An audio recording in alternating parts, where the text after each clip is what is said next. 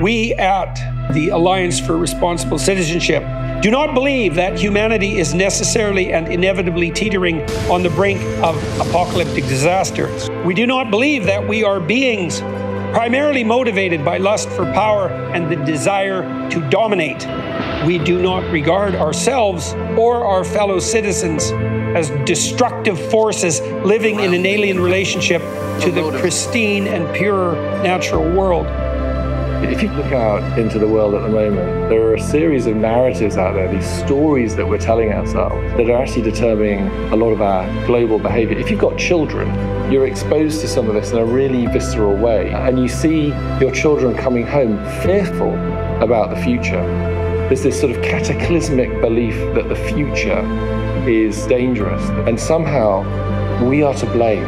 There is an epidemic mental health crisis worldwide, in great part due to the breakdown of the social fabric and confusion over values, where economic prosperity, work, and materialism is prioritized over family. And so the despair that we see around us, right, the breakdown of all of these social connections is related to a vision of the human being which sees the person as just a consumer.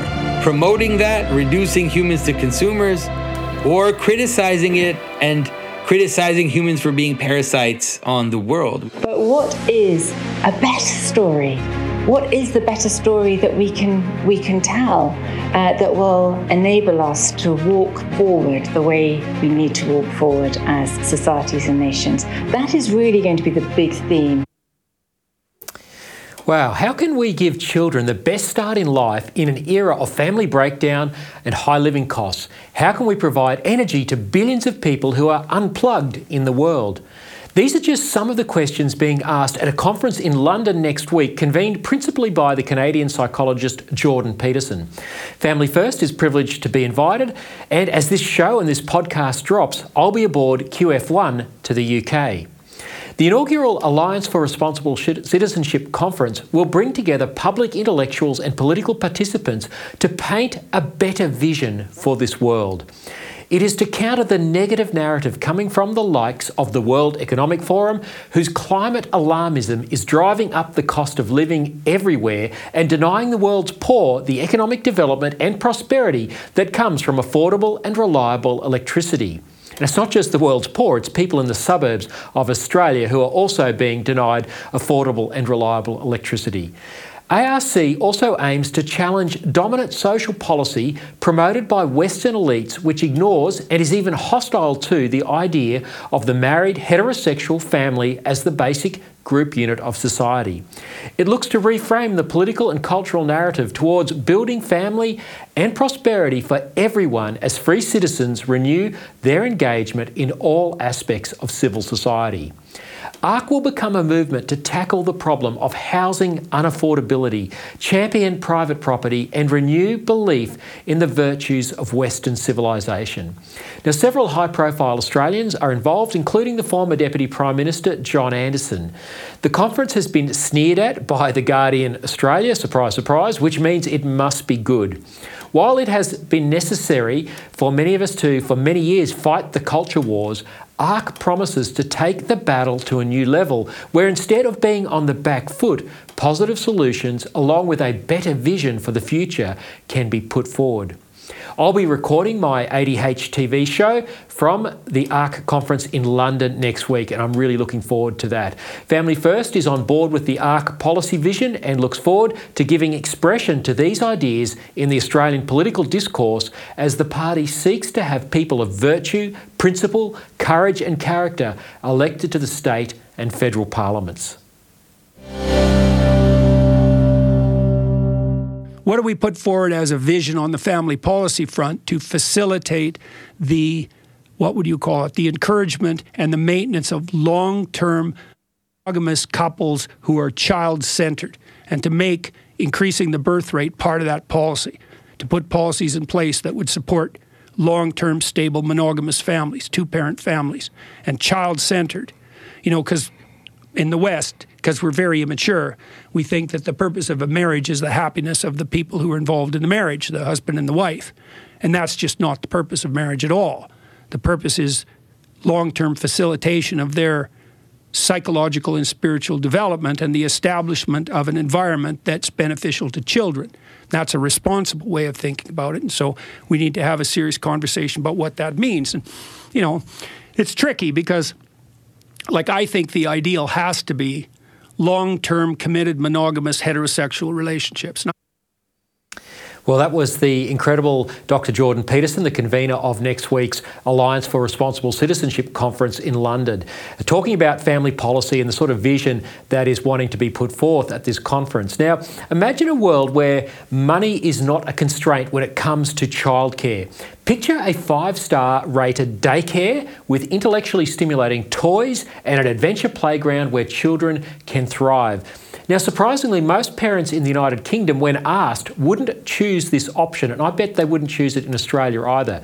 Their primary desire is to spend more quality time with their young children. Now, in a paper entitled "Who Cares? The Real Cost of Childcare," authors Louise Perry, Fiona McKenzie and Ellen Pasternak argue that parents driven by love and deep attachment are the best qualified caregivers for their children. Their paper, which has been developed ahead of next week's Alliance for Responsible Citizenship Forum in London, emphasises that caring for children goes beyond meeting their basic physical needs and should prioritise providing them with love, security, recognition and value. The paper contends that children thrive when they are cared for by their parents, with other family members such as grandparents being the second best alternative. Society should prioritise caregiving and adjust secondary priorities like work and expenses accordingly. Unfortunately, modern life often places childcare as something to be squeezed between work schedules and financial pressures. The paper questions how society has allowed these secondary priorities to overshadow the importance of caring for children. It also critiques the government's subsidisation of formal institutionalised childcare, which, in the author's view, separates young children from their parents and forces parents to choose between work and care. The paper proposes several low-cost, simple solutions to create a culture of care and provide families with the freedom to choose how they care for their children. The number one solution, there's about 4 of them. Number one is childcare budgets. The authors suggest giving government childcare subsidies directly to parents as childcare budget. Now, this would provide parents with an additional £1,215 per year, or that's about 2,400 Australian dollars or thereabouts, per child per year between the ages of 1 and 4. Parents could then decide how to allocate this money, whether for formal childcare, hiring a nanny, staying at home, or covering the travel costs of grandparents caring for their grandchildren. Number 2, family-based taxation. The paper argues for taxing families as units rather than individuals. This approach would enable couples to choose flexible work patterns that accommodate their childcare choices and job situations without facing penalties. It supports the idea that one parent should not be penalised for choosing to stay at home while the other earns more.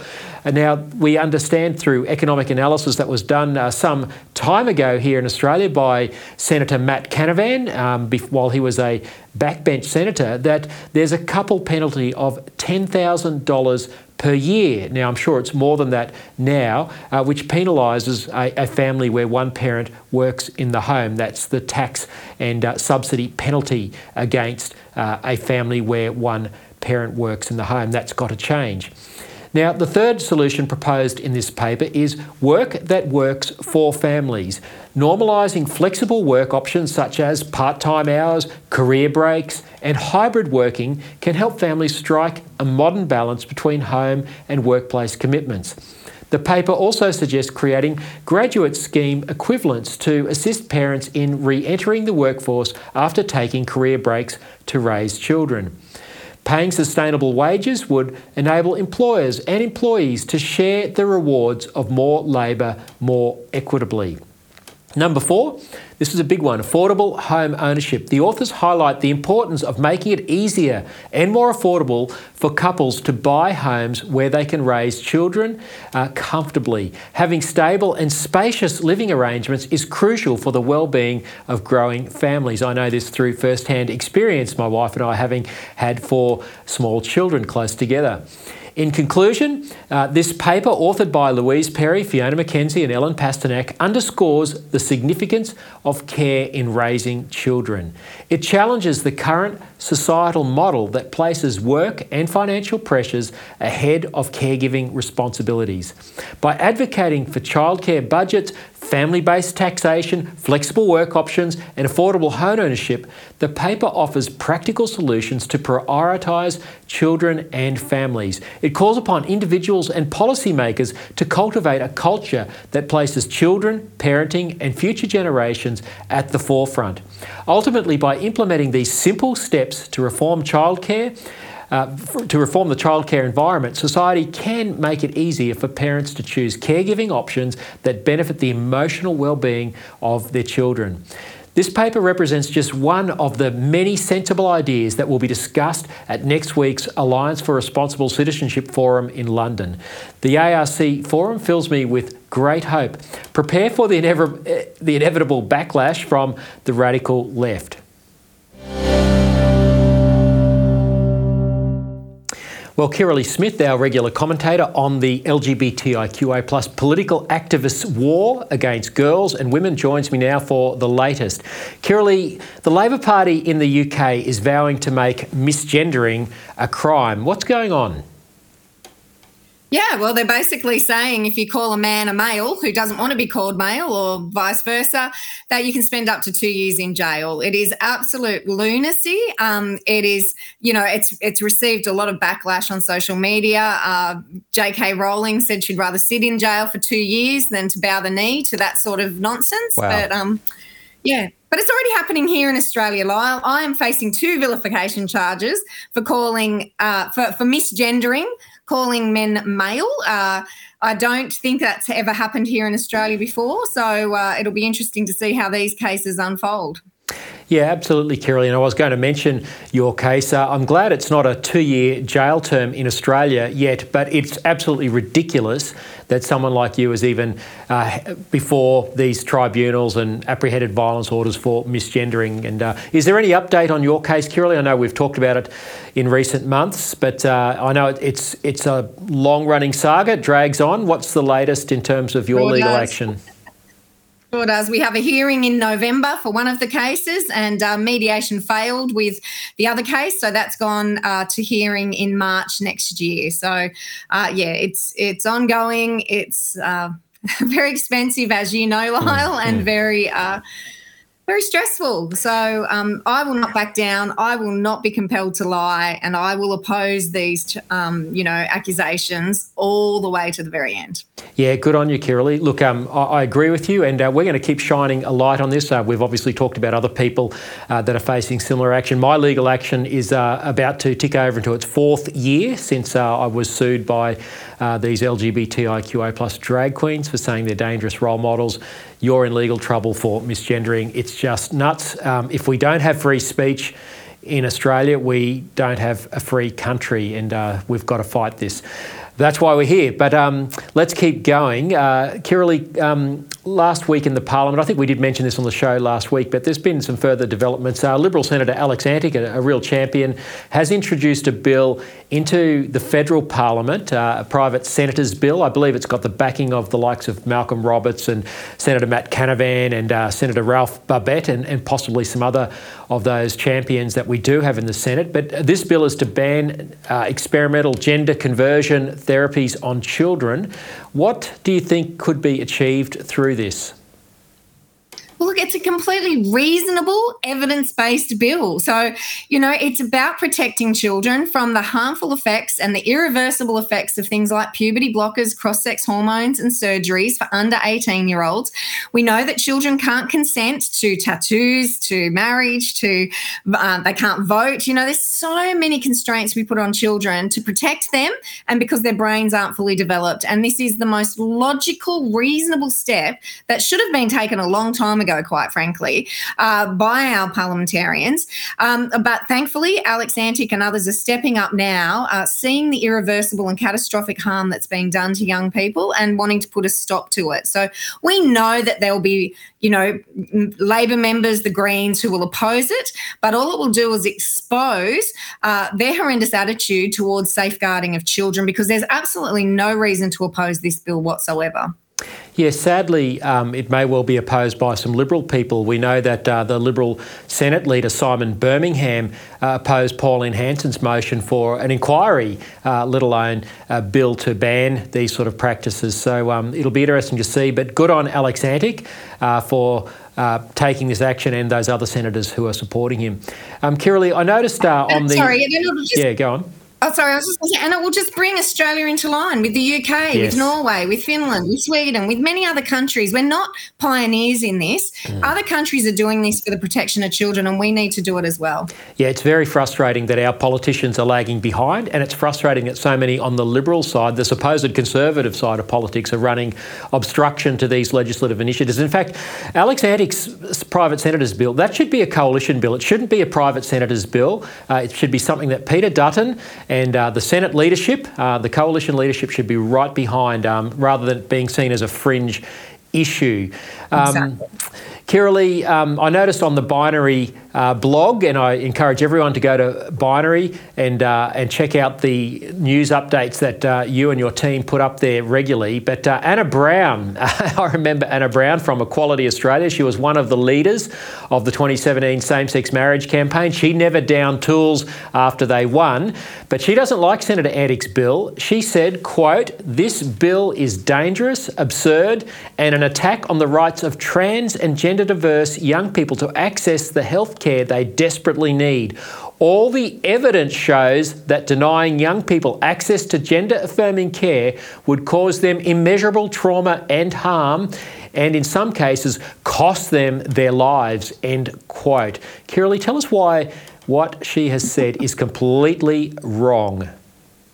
Well, it's completely wrong. It's Orwellian, as her arguments have always been, changing the meaning of words, making up her own facts that are not supported by the evidence whatsoever. We know that the pathways that Anna Brown is talking about do irreversible harm to children, and there are much more effective ways to care for children. Gender dysphoria is real, gender confusion and gender identity confusion is real, but there are much more effective ways to support and help our children through that. And one of the most effective ways is watchful waiting, with counselling, with psychiatric help to help the young people come to terms with whether it's their autism, trauma, abuse, or other mental health issues. And the fact is that suicide rates go up after 5 years after transition, not before. So she's making stuff up. It's not supported by the evidence, and she needs to be held to account. Absolutely does. It's just incredible that what is the remnants of the same-sex marriage campaign continue to put forward these lies into the public discourse. And I guess, Kirralie, it shows that, the great lie of the same-sex marriage campaign back in 2017 to degender marriage was that there were no consequences.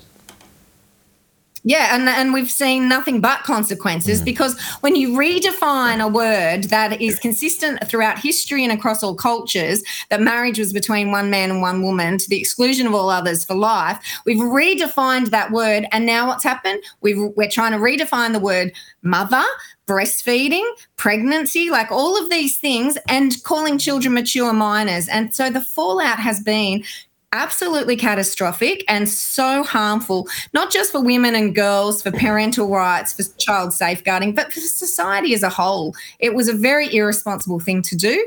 And, we're going to spend a lot of time now mopping up this mess. Yeah, that's exactly right. And I think if we'd had a proper debate in the lead up to 2017, we'd have a very different result. But anyway, we'll keep prosecuting that argument. This is not over by a long shot. Now, Kirralie, and one of the great evidences that it's not over is we are seeing outbreaks of common sense all over the world. And the latest is in the US state of Arkansas. And I really appreciate you sending us this clip during the week. Let's take a look.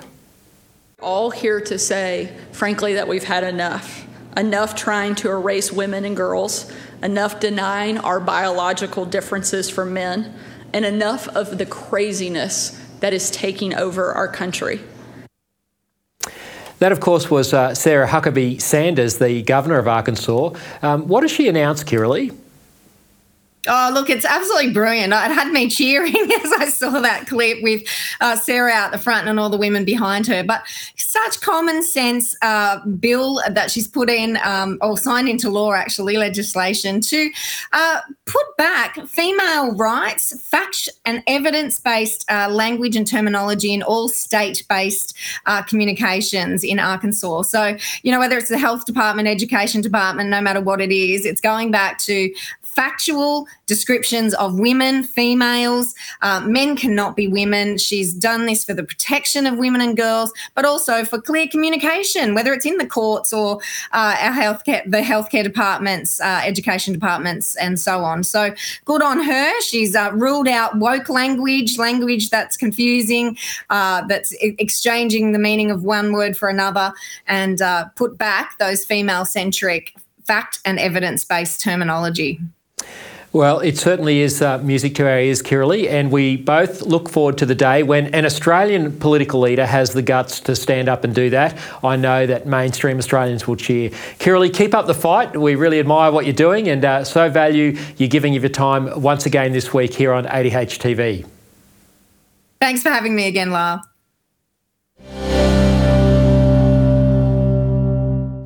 Well, in a further sign of the hostility to mainstream family values, Queensland Liberal National Party leader David Kirralie fired a preemptive shot across the bow of voters who want families first in public policy. Essentially, he said their concerns for the radical LGBTIQA+ indoctrination of children, human rights for the unborn, and the need to prioritise the natural family in public policy are unwelcome. Speaking to the Weekend Australian ahead of the LNP State Council meeting in Brisbane last Saturday, Kirralie unilaterally dumped the party's policy to review Queensland's radical abortion-to-birth laws, which also allow baby girls to be killed because they are girls. Now, this leaves the LNP on a unity ticket with Labor and the Greens when it comes to human rights for unborn babies and the gendercide being committed against girls. He warned the LNP members and parliamentarians against freelancing on values issues, telling the Australian they must focus on things people care about. The so-called moderates of the LNP are always free to speak their extreme views about abortion, euthanasia, and the economy harming net zero policies. It is the Conservatives who are always muzzled. For example, no action was taken against the Shadow Attorney General Tim Nicholls when he recently falsely claimed in Parliament there was no harm in having biological males who identified as women from sharing women's private spaces. He said, quote, "The issue of men seeking to take advantage of the laws, while a concern for many groups, is not supported by the evidence," end quote. Now, this is despite women's groups supplying 17 pages of proof of harm.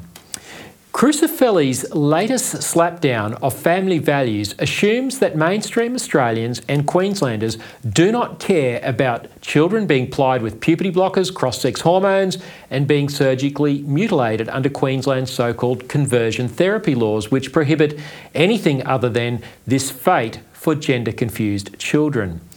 Family First is aiming to stand candidates at next year's Queensland election who will stand for freedom, faith, life and family.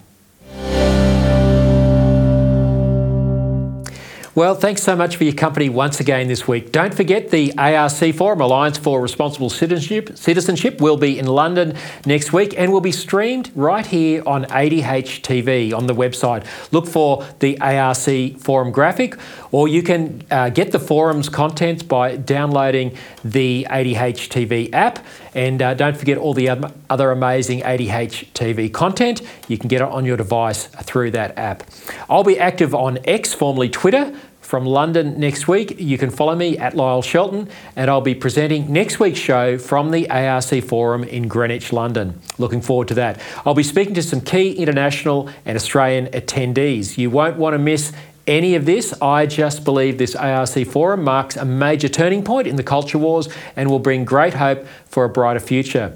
Well, there's plenty of great commentary also on the Family First blog, familyfirstparty.org.au. Until next week, keep speaking up.